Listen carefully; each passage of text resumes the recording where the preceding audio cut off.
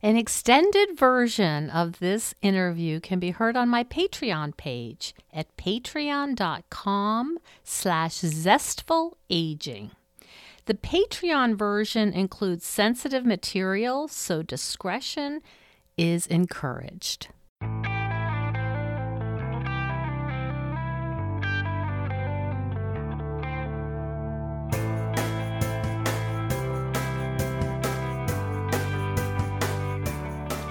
Welcome to Zestful Aging, where I talk with fascinating and inspiring guests who are living their lives with vibrance and purpose. I'm your host, Nicole Christina, psychotherapist, author, and fellow Zestful Ager. And if you like the podcast, you'll love my companion online course, Zestful Aging, Simple and Sustainable Habits for Health and Longevity. And it comes with a 30-page companion manual. It's a blueprint for aging well. Because what good is living longer if we're not also healthy and happy? Find out more at NicoleChristina.com. Well, I've got my little Jack Russell Terrier, Sparky, right beside me, and I've got a cup of coffee in my hand, so let's begin. Tula Goenka is a filmmaker, author, human rights activist, and professor of television, radio, and film in the Cy Newhouse School of Public Communications at Syracuse University. As an editor, she's worked with filmmakers such as Spike Lee, James Ivory, and Mira Nair. Her own documentaries include Dancing on Mother Earth, the award-winning PBS feature about singer-songwriter Joanne Shenandoah. She's the founder and co-director of the annual Syracuse University Human Rights Film Festival. And born and raised in India, Goenka remains very involved in the South Asian community in the U.S. and has served on the boards of several international human rights organizations. She is a breast cancer survivor and the project director of the Look Now Project. Thank you so much for being here today, Tula. Thank you for having me, Nicole. You have so many interesting projects that you've worked on. And of course, I'd like to hear about each and every one. But the one that I thought we'd start with is the Look Now project. Can you talk a little bit about how that came about? Yeah, so I was diagnosed with breast cancer in 2006 and went through treatment. I had 2 lumpectomies, then I had chemotherapy, then I had a double mastectomy and reconstruction. So it was a long, drawn-out process, and throughout it all, like most, I would say nearly everybody who faces it, you start questioning who you are as a woman, as a person. Your breasts have been removed, and the PTSD that you suffer from that process. So I had sort of, I was in that journey, and it was 2009. I walked into the Newhouse School where I teach, and in the lobby there was a large poster announcing that Christy Hefner, the publisher of Playboy, was coming to talk. And that really got me thinking about once again about what do breasts really mean in society, how society has really sexualized them. Their main purpose is to feed children, right? But they are really what society considers being feminine is about. And then I started thinking whether Playboy would ever put someone who has had silicone implants because of breast cancer surgery in their centerfold. As you know, Nicole, most women who are on the centerfold have silicone implants, but they're for a different reason. So all that combined was really the impetus for creating the project Look Now Facing Breast Cancer. And I'm wondering too if this coincided with you being perhaps middle age, and those questions starting for many women to come up, like, my body's changing. I've had children. The whole question of, am I a sexual being? Am I looked at the same way? Was there some overlap with also being a middle-aged woman, I'm wondering? Yes, definitely. I was diagnosed with breast cancer when I was relatively young. I was 44 years old. It was caught in a mammogram that I was having every 2 years.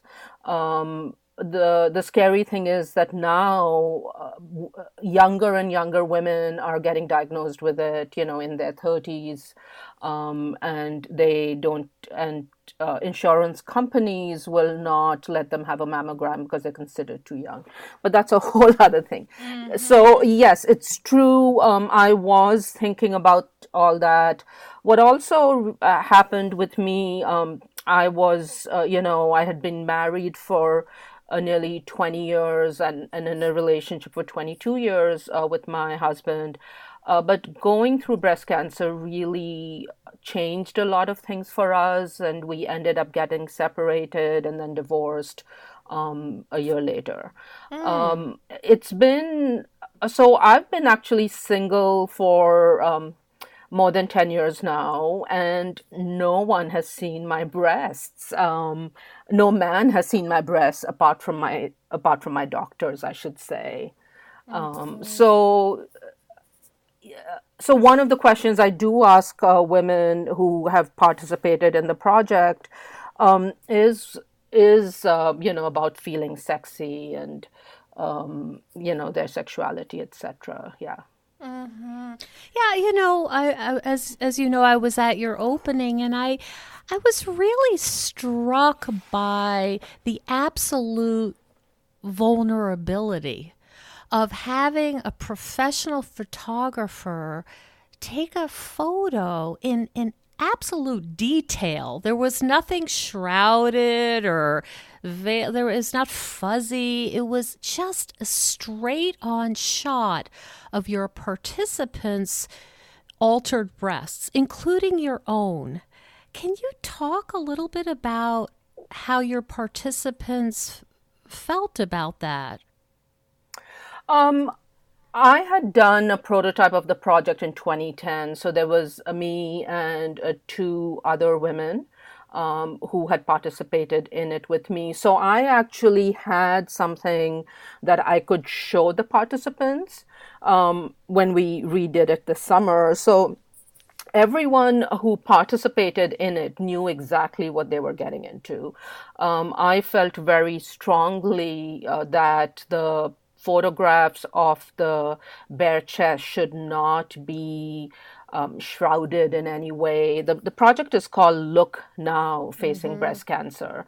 And I chose that title many, many years ago for that reason, that we have to look at each other and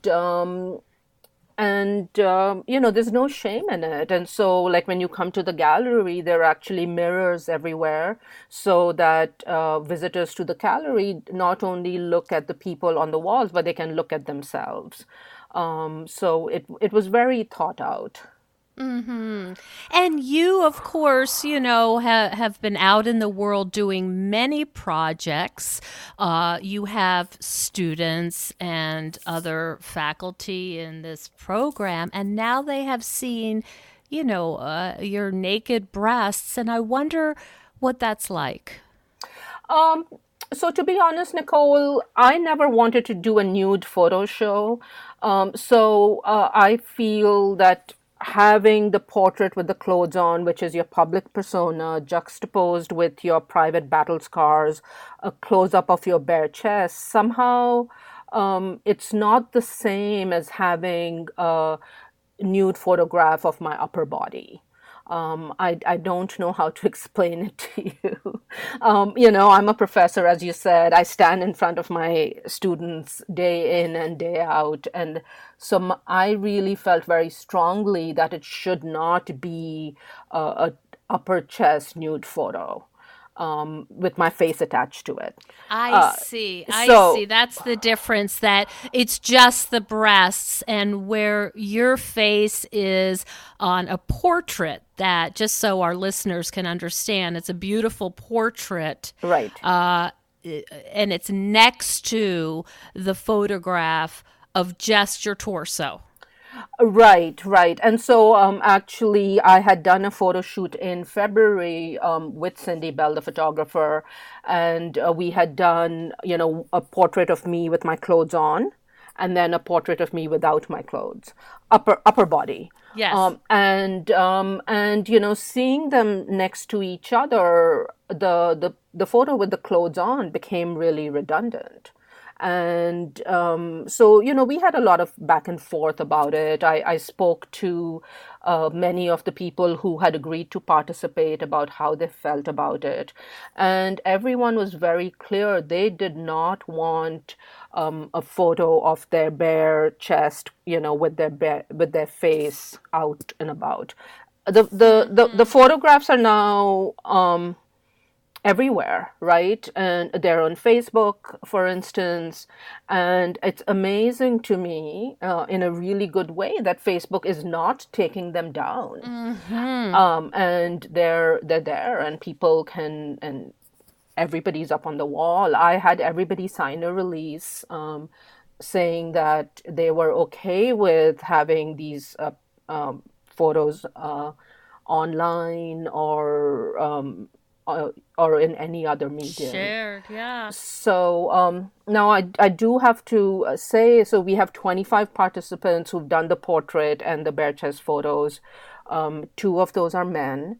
But we also have 19 people, all women, who decided that they did not want their portrait to be taken. They did not want to go fully public, but they did let us photograph their bare chest anonymously. So when you go into the gallery, there is, what we call the anonymous wall with photographs of bare chests without any names attached to it. And I also saw that there was a memorial area of a woman who died during your project. Yeah, so we found out while we were doing the project that one of our participants in the anonymous wall had a recurrence. She was actually in her late 30s, so she was not that old. And she had a sudden recurrence and passed away a few weeks later. Um, and just, the show was actually in the process of being installed when her mother called me, and she'd found my number in her emails, and she called me, and we spoke for a long time. And so the parents really wanted to acknowledge that their daughter had participated in the project. They felt very strongly that she should be named. So that is why we ended up dedicating the anonymous wall to her. And if you saw that, when you come into the gallery, her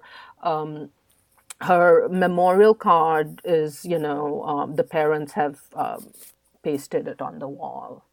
And the parents felt that, they're the next of kin, and they knew that their daughter would want to be named in it. What are you hoping people take away from this exhibit? Um, Many different things. One, I really want people to go and see it. I think the biggest message that I have, or the participants really have, is that there's so much push for diagnosis. But once you're diagnosed with breast cancer, you sort of get lost in the system. And and there's not really an opportunity to talk about yourself or your body or your experiences as a survivor. Now, I do know that the word survivor is sort of problematic. I I have concerns about using it for myself, for instance. So the pressure is really on for diagnosis, right? Mm-hmm. Especially in October for Breast Cancer Awareness Month. Mm-hmm. But when after you're diagnosed, you sort of get lost in the system, and people don't have your information because they're rightly so. There are a lot of HIPAA laws and privacy laws, etc. Mm-hmm. And me and every other participant in the project really wanted to participate, to be there for people, for each other, but also for people who may be diagnosed in the future. I So know there's that. a supportive aspect. Yes, yes. So the supportive aspect and the empowerment is a really big part of the project. So if you remember, Nicole, I don't know what time you came into the gallery, but when we were doing the gallery talk, I spoke and then Cindy spoke, but then most of our participants who were there also got to share their stories. Mm-hmm. I really believe the project is about each and every person in the show, and it's not like a vanity project for me, for instance. Mm-hmm. What was the energy like at the photo shoots? Can you describe that a little bit? It was wonderful. We really tried to create a very safe and loving space for each person who came in. Cindy Bell, our photographer, had suggested to me very early on that we get somebody, a hair and makeup person. Mm-hmm. And my first reaction was, no, we don't do that in documentary slash journalism. But I think she was absolutely right because those studio lights are very harsh. And but in that process of having people come in, and we had them bring different outfits, so we could Cindy could choose what she thought would look best on camera. And the time spent with the hair and makeup people, Claire Lopez and Megan Reed, who did a wonderful job. We sort of, we made them comfortable. I also did a 30-minute interview with each person, uh, and which we will, edit and put up on our website later on as oral histories. So I think people really felt very comfortable by the time they went and got photographed and then had the bare chest photo taken.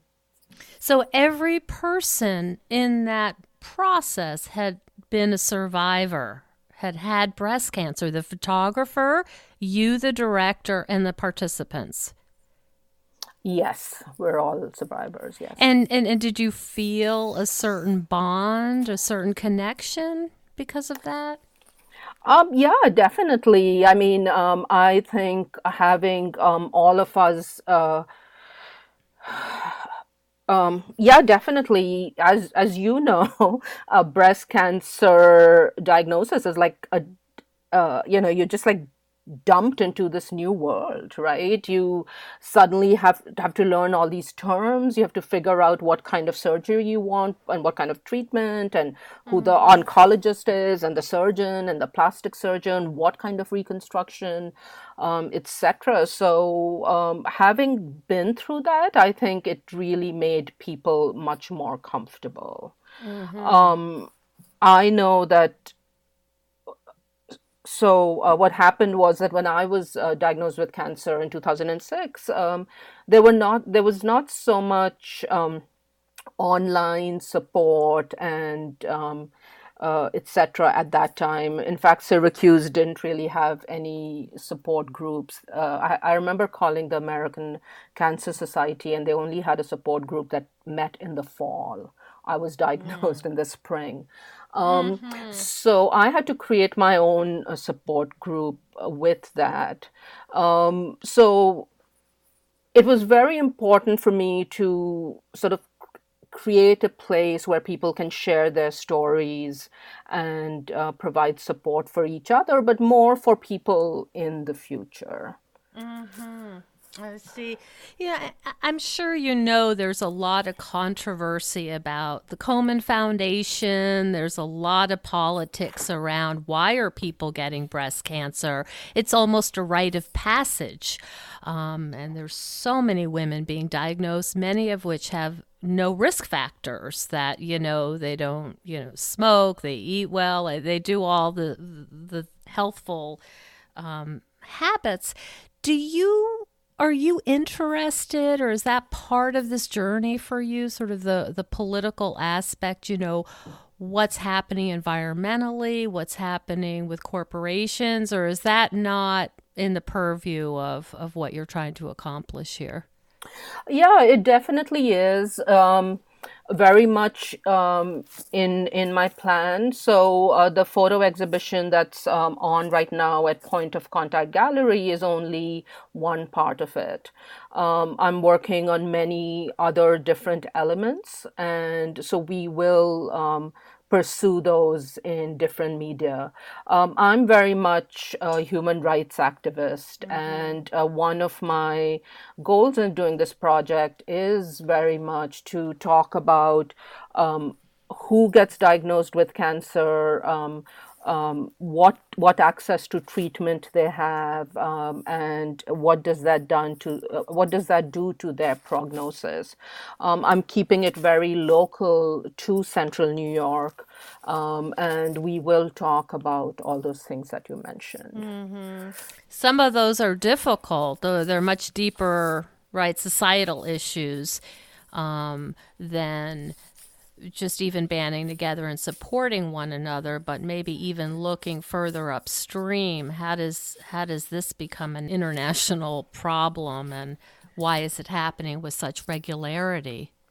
Right. I mean, definitely. And I mean, that is the question, right? Whether there is more breast cancer around, or whether there is better diagnosis, so more people are having it, right? And there is no easy answer to it. I do want to say that when I was going through cancer, as I said, I didn't have a lot of people I could connect with because of the times we were living in. I had a friend of a friend walk into my hospital room just after I'd had my double mastectomy. And, she lifted up her shirt and said, "Look at me," and, "Feel me." And I was just completely under a sedation, but I understood what she was doing for me, and her kindness really shifted a lot of things for me. And so that's Linda Friedman, who actually participated with me in 2010, and then once again right now in 2018. So when I find out that like if a friend has been diagnosed, I will always provide support. But one of the things I regularly do is say, "Do you want to feel me or touch me or look at me?" Oh my goodness. And I know that many of the participants in the project do the same thing. Uh-huh. Because that is the one thing that is such a mystery. Is should you have reconstruction? What kind of reconstruction? Why reconstruction? Because I do feel that society is so focused on breasts that people are not really given a choice to go flat, right? And that we're sort of pushed into having fake breasts. Now, I'm happy with my fake breasts. I very consciously decided to get them. My implants leaked 9 years later, and in 2015, I had them replaced. But now, if something happens to the set I have now, I'm not going through that again. It's so interesting. I don't know if you recall this, but you actually get a little warranty, right? Am I remembering that correctly, or that might have been for the port? I think you get a warranty Like, for both. And yeah. actually, if they leak and the surgeon has to replace them, it's all free. You don't have to pay for anything. Mm-hmm. Um, yeah. Do you have any thoughts? And I don't know if you're comfortable talking about it publicly, but the whole pink ribbon campaign. What are your thoughts about that? Oh, I hate it. I've always hated it. And to be honest, I think it's getting better now. I remember when I was in the late 2000s, recently having gone through breast cancer and walking into Wegmans, and everything was pink, from Mm. Campbell's soup Mm. to pretzels to everything. Um, but I think things are better now, and it's not so much in your face. Why? Can you talk a little bit? It's sometimes it's hard to explain, I think, to the general public why the pink campaign can be offensive. Can you put some words to it? How is it for you? I just felt it was trivializing my experience, and that Mm-hmm. I should not be reduced to 1 month or to a color or whatever it is. Mm-hmm. Um, yeah, and it's sort of um, brought back the trauma of treatment when when I would go through Wegmans in Mm. October. Um, uh, but when I was working on this project and working with my graphic designer to come up with the logo, we talked a lot about the color and what color to use. And we did use pink, but I would say we tried to really use a very vibrant pink because you got to reclaim it. I could not use, let's say, blue for a project on breast cancer because it's become such a shorthand, and that's what people look for, and that's what people recognize. Mm-hmm. So Mm. You just had to work with it. I had to work with it. And like Mm-hmm. when you if you look at our catalog that we've done for the show, when you open up the centerfold, it's 44 bare chests in there. So we've reclaimed the centerfold. Mm. Oh, And how interesting. yeah, so you got to fight back. Hmm. I love that. Reclaim the centerfold. That sounds like a great title. Is this a project that's been particularly meaningful for you? I mean, you've done so much great work with human rights. Is this one that feels different to you? Yeah, this project is different because it's very personal, and I'm using my body physically and metaphorically to bring awareness about a topic, to give voice to others, and to, yeah, yeah.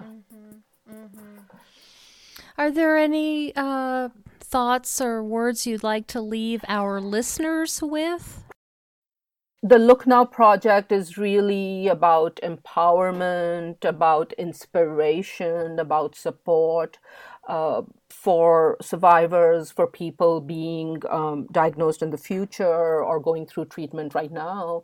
But the truth of the matter is that breast cancer is a fatal disease. Many of us survive, but many of us don't. And I do want to honor everyone who may have passed away from it or may have stage 4 cancer right now. And the society needs to find a cure for it. And awareness and treatment are great, but we need to figure out how to stop it. Mm-hmm. Mm. And where can people find more information about you and your project? So the project, we have a website. It's called looknowproject.org that you can access. We're also on Facebook as Look Now Project, and Okay. and also on Instagram as Look Now Project. Okay. People can just Google my name and my um, my Syracuse University profile should show up. Okay. I'm working on a website for myself, but it hasn't it hasn't happened yet. I would hope that you'd have a lot of people around you that could help you with that. Yeah, yeah. Everybody's busy with their own things. I I mean, see. this project has taken a long time. I'm eternally grateful to the Newhouse School. I have a Newhouse Endowed Chair that has given me a reduced teaching load and funds for the project, and that's how it was, possible for me to do it.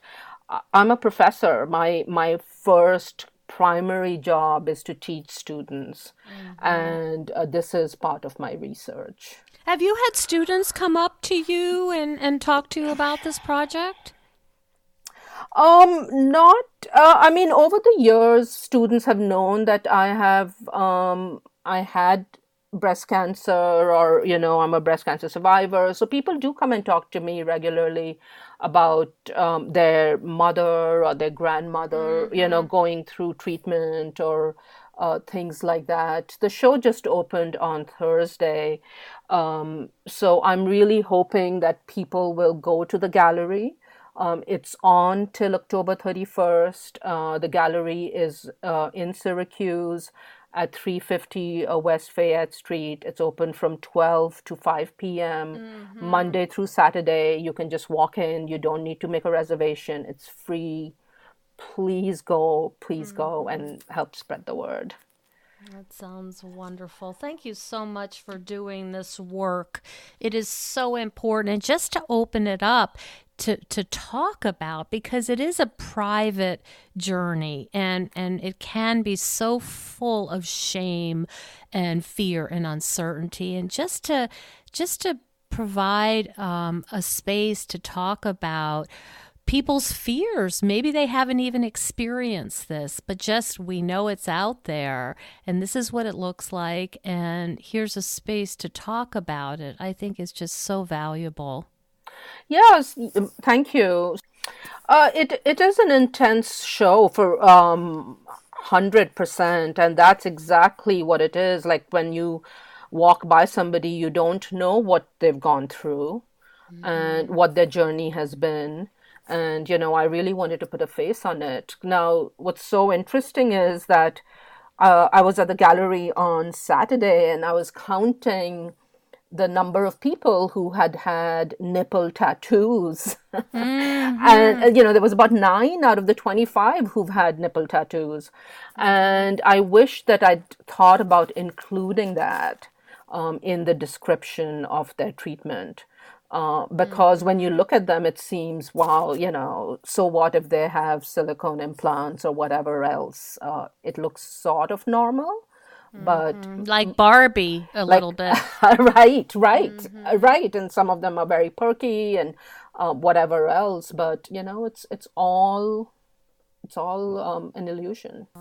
The other thing I would say, and this is probably beyond the scope of your work, but then there's lymphedema, and then there's things that your lymph system doesn't quite work properly because things don't drain. So sometimes people get more puffy ankles, more fluid, so there's even though it was a very long time for me, I find that there's still physical repercussions to having, a bilateral mastectomy. I 100% agree with you. You never go back to being normal in quotes, whatever that is. Yeah. In the photo exhibition, we were not able to include everything, but I'm hoping that, on our website and in the oral histories, some of that will get covered. Thank you so much, Tula, and good luck to you with this project. Thank you. Thank you so much for joining us on Zestful Aging. If you like the podcast, please share with some of your friends. I love to hear from my listeners. Send me an email at NicoleChristina.com. And please consider becoming a patron of the show. You will get access to exclusive bonuses, and you will be part of the Zestful Aging community. Keep us going strong. Go to patreon.com/zestfulaging. See you next time for another episode of Zestful Aging.